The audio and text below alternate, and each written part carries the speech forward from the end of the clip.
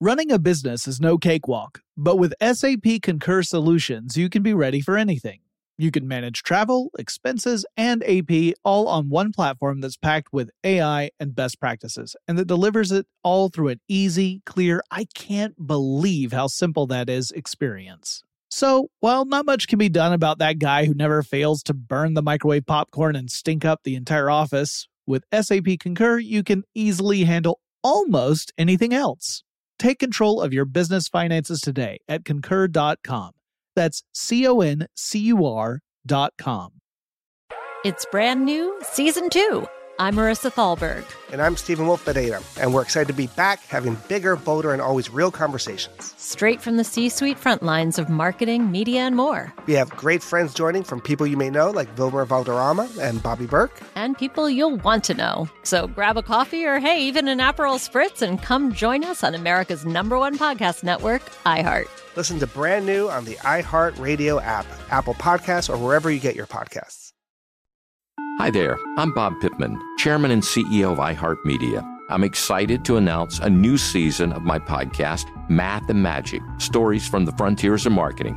Our guests this season show us big risk can yield big rewards, like Rob Riley, the creative head of one of the world's leading advertising firms. I try to create environments where anybody can say anything without any judgment. Listen to a brand new season of Math and Magic on our very own iHeartRadio app, Apple Podcast, or wherever you get your podcast. Something that makes me crazy is when people say, well, I had this career before, but it was a waste. And that's where the perspective shift comes, that it's not a waste, that everything you've done has built you to where you are now. This is She Pivots, the podcast where we explore the inspiring pivots women have made and dig deeper into the personal reasons behind them. Join me, Emily Tish Sussman, every Wednesday on She Pivots. Listen to She Pivots on the iHeartRadio app, Apple Podcasts, or wherever you get your podcasts. Brought to you by the reinvented 2012 Camry. It's ready. Are you? Get in touch with technology with Tech Stuff from HowStuffWorks.com. Join Josh and Chuck, the guys who bring you stuff you should know, as they take a trip around the world to help you get smarter in a topsy-turvy economy. Check out the all-new Super Stuff Guide to the Economy from HowStuffWorks.com, available now exclusively on iTunes. Hello there, everybody. Welcome to Tech Stuff. My name is Chris Paulette. I'm an editor here at HowStuffWorks.com, and sitting next to me, as always, is senior writer Jonathan Strickland. See ya! Well, that was quick. No, that's Hungarian for hello. Oh, okay. I thought you were saying goodbye. Not yet. All right. I don't know. I'm kind of in a fog right now. All right. Well, today we have another one of our famous, or soon-to-be famous, Listener Mail Roundup Jamborees. Yeehaw. I think this would be number 2. Yep. So let's get started, shall we? Sure. All right, so here's the first one. Okay. Hi, guys. Currently listening to your April Fool's podcast. So I'm so sorry this is taking so long for me to get to. Great stuff. I think my favorite podcast so far was your 2008 Christmas picks. I didn't see anything from this listener in my stocking, but okay, thanks.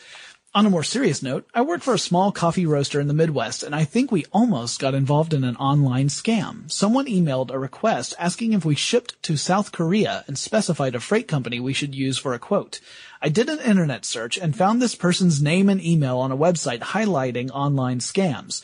I checked out HowStuffWorks.com, excellent choice, and skimmed the article on how online fraud alerts work, but didn't see anything about how to report potential scam activity.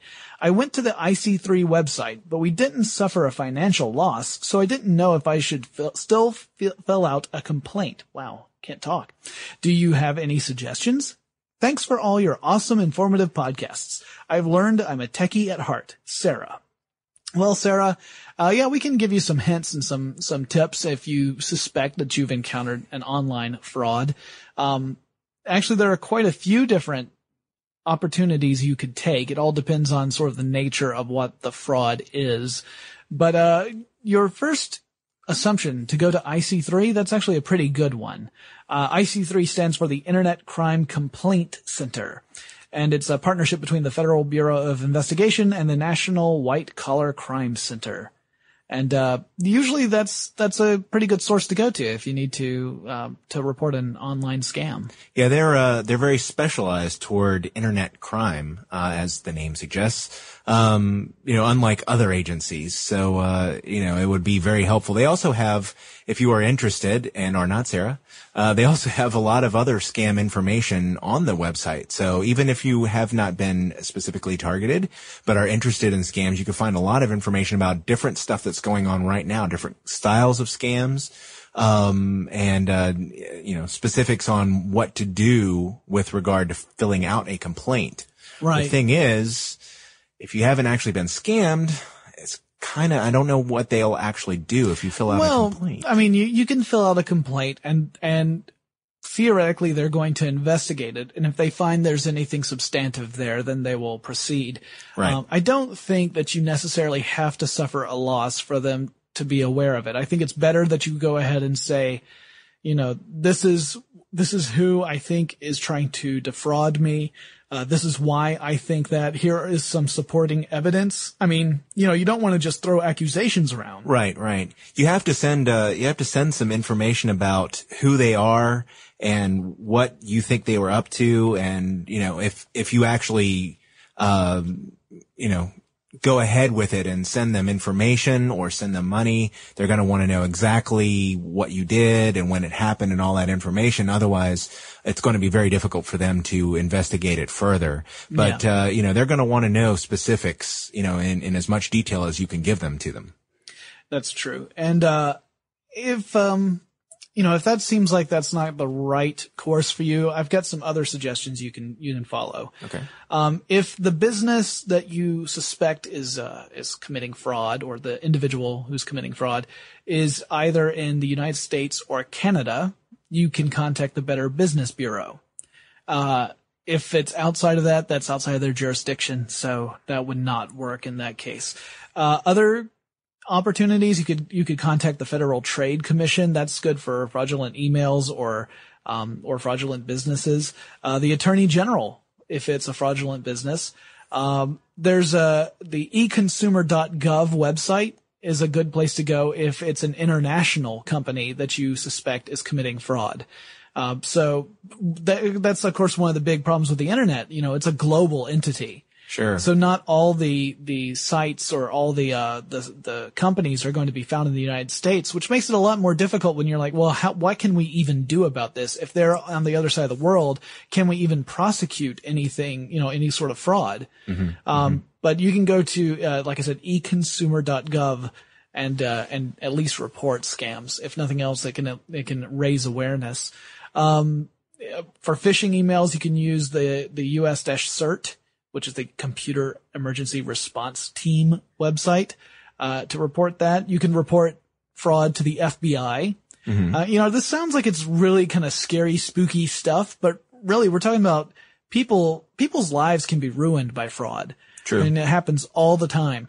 And it's better to go ahead and report something than to stay quiet about it and just hope that, no one else gets hurt. Like, we'll eat this loss and we'll just, we don't want to suffer the embarrassment of admitting that this happened, or, we don't want to go through the paperwork. That's really kind of irresponsible. It's much better to go ahead and step forward and say, hey, these guys over here are taking people for whatever they can, and we need to stop it. And then there's www.fraud.org, which is the National Consumer League's Fraud Center. That's not a government site. That is a nonprofit consumer site. It's actually one of the oldest ones that exist. And they have a lot of information about fraud, how to spot it, how to avoid it, how to report it. And you can report something to that center and they will take it from there. They'll actually start going through and say, okay, these are the authorities we should contact. Here's the information that we have to pass along to them. So that's a good resource too. Now, I know that we tend to concentrate a lot on the United States, so I actually looked into a couple of other opportunities as well. Okay.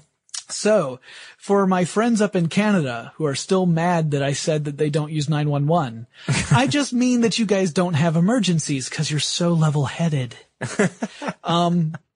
No, seriously, Right. I know now that you use 911. At the time, I wasn't sure and I couldn't get to my computer, so I apologize profusely. Please stop throwing bacon at me. But in Canada, you can again contact the Better Business Bureau or Industry Canada Consumer Connection, which is an I followed by 3 C's. Do you think that causes any confusion? There are lots of ICCCs. Yeah. I found that out.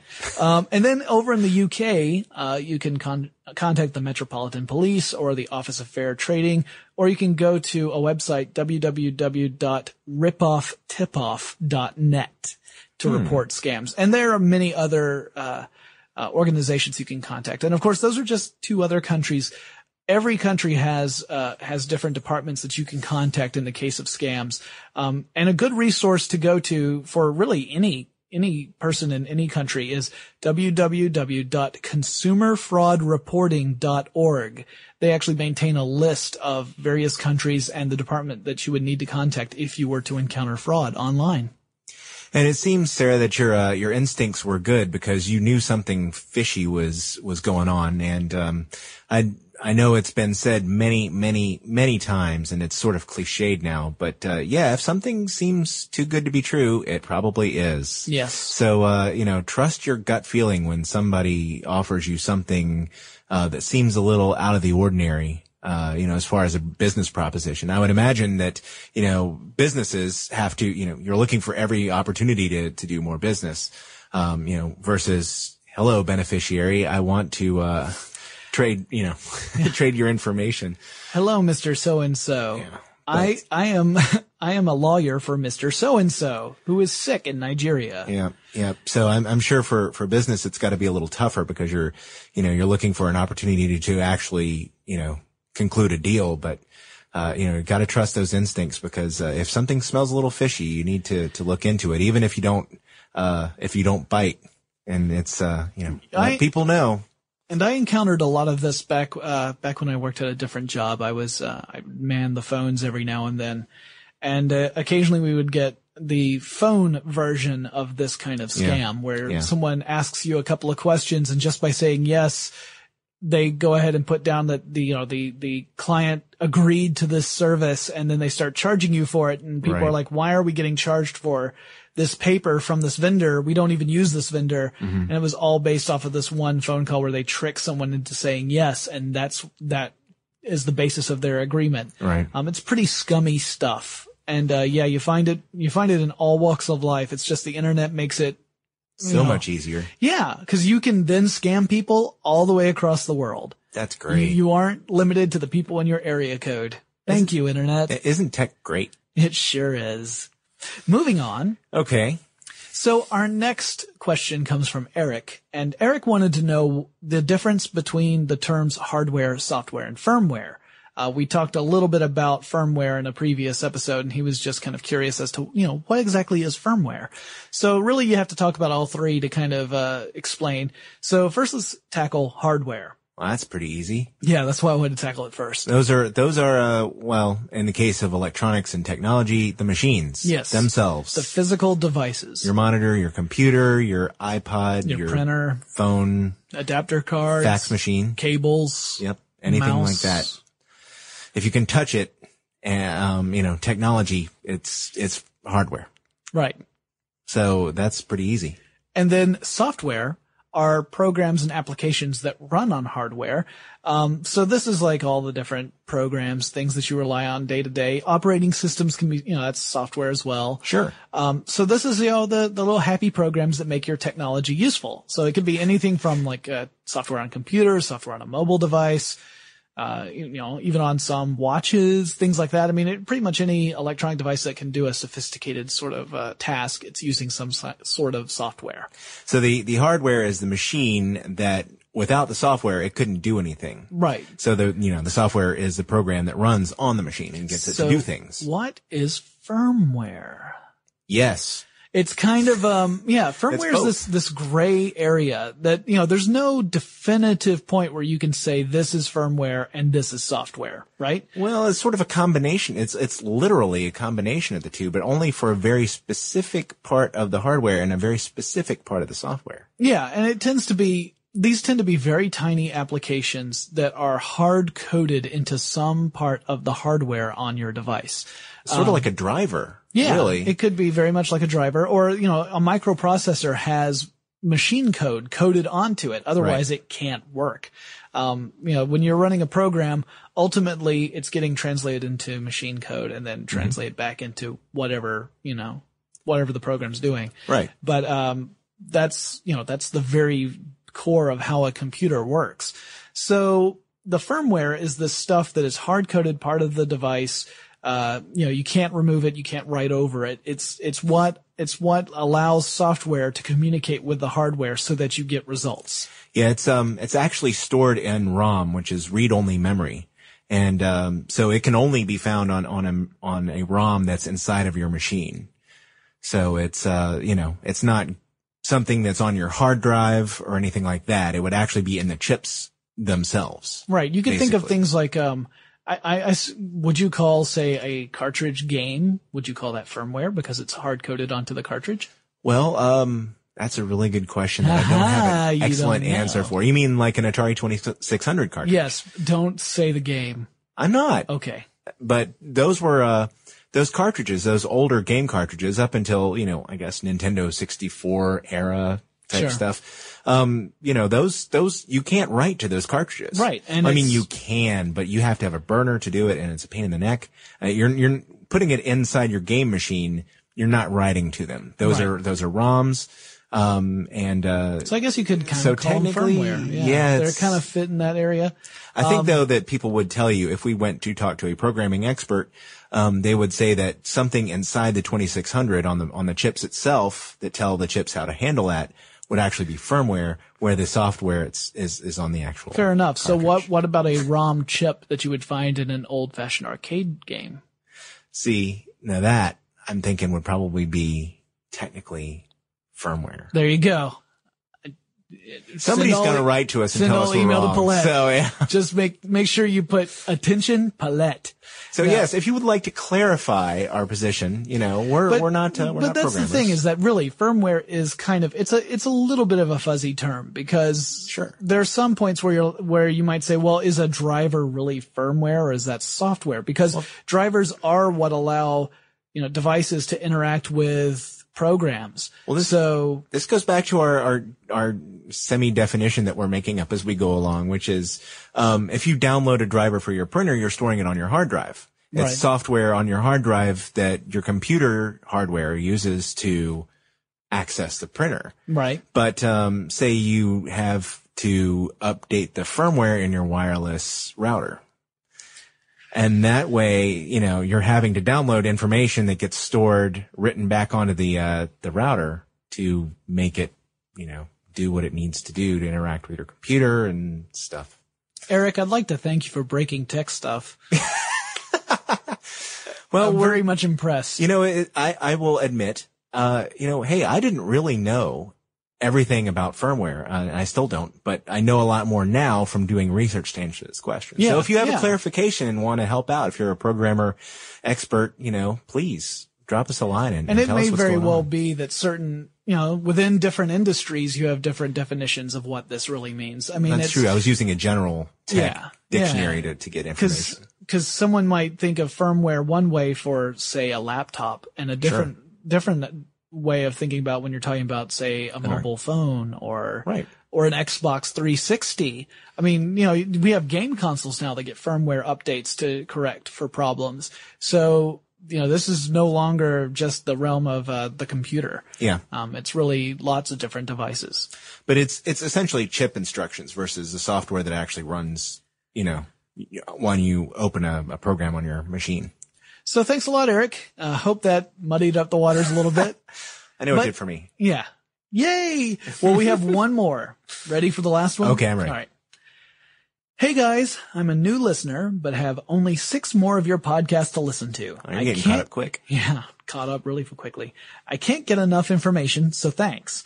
On your rechargeable batteries podcast, I was hoping you'd address one aspect of charging. The scenario is, I've been playing on my iTouch I guess that's the iPod Touch. Yeah. All night, and I realize it's getting late, and I need to charge it so I can take it with me tomorrow and have enough battery to last the day. But if I plug it in now and leave it in all night, I'm worried I'll overcharge the battery. So my question is, can you overcharge batteries? Thanks for your help, Aaron.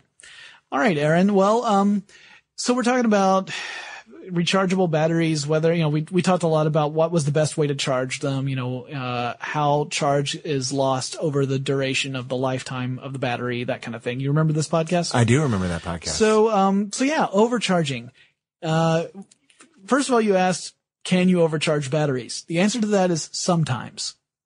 Well, the answer to that is yes, but it's very difficult to do it because depending on the kind of battery you have and depending on the machine you're using to charge it, it's unlikely that you're going to do that. Because most chargers have some technology built in to keep you from overcharging your battery. Yeah, it'll detect how much voltage your battery is storing, and if it's over a certain amount, it'll stop sending a charge to that battery. Essentially, laptop batteries are pretty smart in that regard. Yeah. Because they generally have some technology built in to say, oh, this is enough. You don't need to charge anymore. So let's just say, for sake of argument, that your charger, the voltmeter no longer accurately measures the voltage in your battery. And that's a problem. Yeah. Capital P problem. So let's say that you've kept the device, computer, whatever, plugged in for like a day. What's the worst thing that can happen? Okay, so the best thing that can happen is that your battery overheats a bit and it damages the battery and your battery life suffers as a result. And that's probably going to be the most common thing that happens. Yeah, that's like by and large the most best case scenario. Worst case scenario, the battery bursts into flames and burns down half of Detroit, even if you lived in St. Louis. No, that's a bit of an exaggeration. No, it really could though. It could burst into flames. I mean, that is a possibility. It's not likely to happen. No. But it is a potential danger that every lithium-ion battery really has. It's that if you overcharge it, it might burn up. Actually, you make a good point because I forgot to mention that the research that I did was specifically for lithium-ion batteries, which is the most common battery found in laptops and portable electronics, rechargeable stuff now. There are other kinds of rechargeable batteries, so your mileage may vary. Yeah, the nickel battery is actually a little more dangerous, I think. But the nickel cadmium? Yeah. Well, they're not used as much as they used to be either. And lithium-ion also has you've seen those laptops that have burst into flames. That's called thermal runaway. Seen them. And I had one. Well, it didn't burst into flames. It just got extremely hot. And that can actually happen by itself when you're not charging. Yeah. But that requires a serious breakdown in the battery itself too. Yeah, we're talking about chemical reactions that kind of cause this stuff to happen. That's unrelated to the charging. Well, I guess overcharging. Yeah. So anyway, yes, it is possible. It's not easy to do, so you probably don't need to worry about it. But in general, don't leave anything plugged in for 24 hours. Yeah, if you read the instructions that come with your portable electronic device, computer, etc., you'll get instructions, and a lot of them will tell you, yeah, go ahead and plug it in and charge it overnight for the first time. Or, I think if you come home, your battery's run down, you plug it into the charger, and then the next morning before you leave, you unplug it. I don't think that's going to cause a big problem. No, it's when you leave it plugged in for days and days and days and days and days, especially when it's something that's less intelligent. Like if you just had batteries sitting at home in a charger and they were just, I'll leave them in there so they're always ready. Well, that's probably not a good idea. Leaving your laptop plugged in all the time is not probably going to cause a big problem because it's a little smarter than that. Yeah. So in general, you're probably okay. Don't leave your devices plugged in for 24 hours or more at a time. Just avoid that because that can cause damage. Even if it doesn't damage the battery directly, it might, it might wear the charger down faster. I mean, or the battery. Yeah, or the battery. That's true. The battery life can suffer if it overheats for an extended period of time. That can cause the chemical reactions to be less efficient, and then it doesn't hold as much of a charge as it used to. And that's a simple way to tell. Feel it.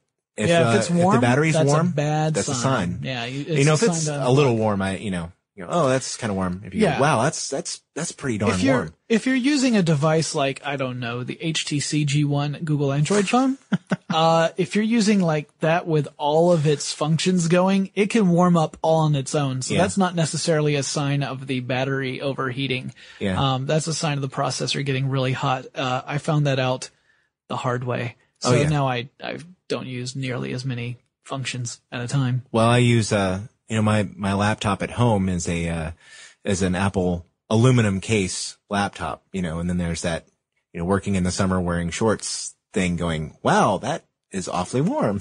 Wow. So that's, you use your head, but yeah, I mean, if you feel your battery and it's warmer than it should be while it's charging and, for example, you're not actually doing anything with the battery, it's just plugged in, that's a bad sign.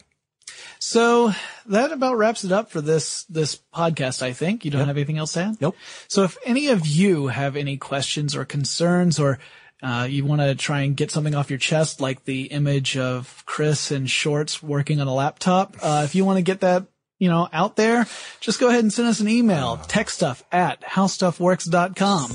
Remember, we've got blogs up. You can access those from our homepage, howstuffworks.com. And we have articles about all these sort of subjects there too. Check them out, and we will talk to you again really soon. For more on this and thousands of other topics, visit howstuffworks.com.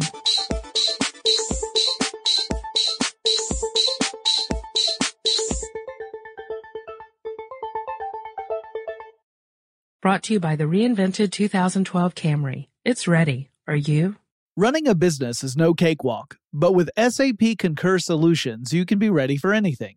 You can manage travel, expenses, and AP all on one platform that's packed with AI and best practices, and that delivers it all through an easy, clear, I can't believe how simple that is experience. So, while not much can be done about that guy who never fails to burn the microwave popcorn and stink up the entire office, with SAP Concur, you can easily handle almost anything else. Take control of your business finances today at concur.com.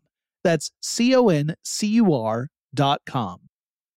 It's the Kia Summer Sticker Sales Event, so give your friends something to look at, like a B&B with an ocean view, an endless field of wildflowers, or a sunset that needs no filter. Make this a summer to share and save with a capable Kia SUV or powerful sedan. See your local Kia dealer or visit kia.com to learn more. Kia, movement that inspires. Call 800-3334-KIA for details. Always drive safely. Sale applies to purchase of specially tagged 2024 vehicles only. Quantities are limited. Must take delivery by 7/8/24. It's brand new, Season 2. I'm Marissa Thalberg. And I'm Stephen Wolf Bedeta, and we're excited to be back having bigger, bolder, and always real conversations. Straight from the C-suite front lines of marketing, media, and more. We have great friends joining from people you may know, like Wilmer Valderrama and Bobby Burke. And people you'll want to know. So grab a coffee or, hey, even an Aperol Spritz and come join us on America's #1 podcast network, iHeart. Listen to brand new on the iHeart Radio app, Apple Podcasts, or wherever you get your podcasts.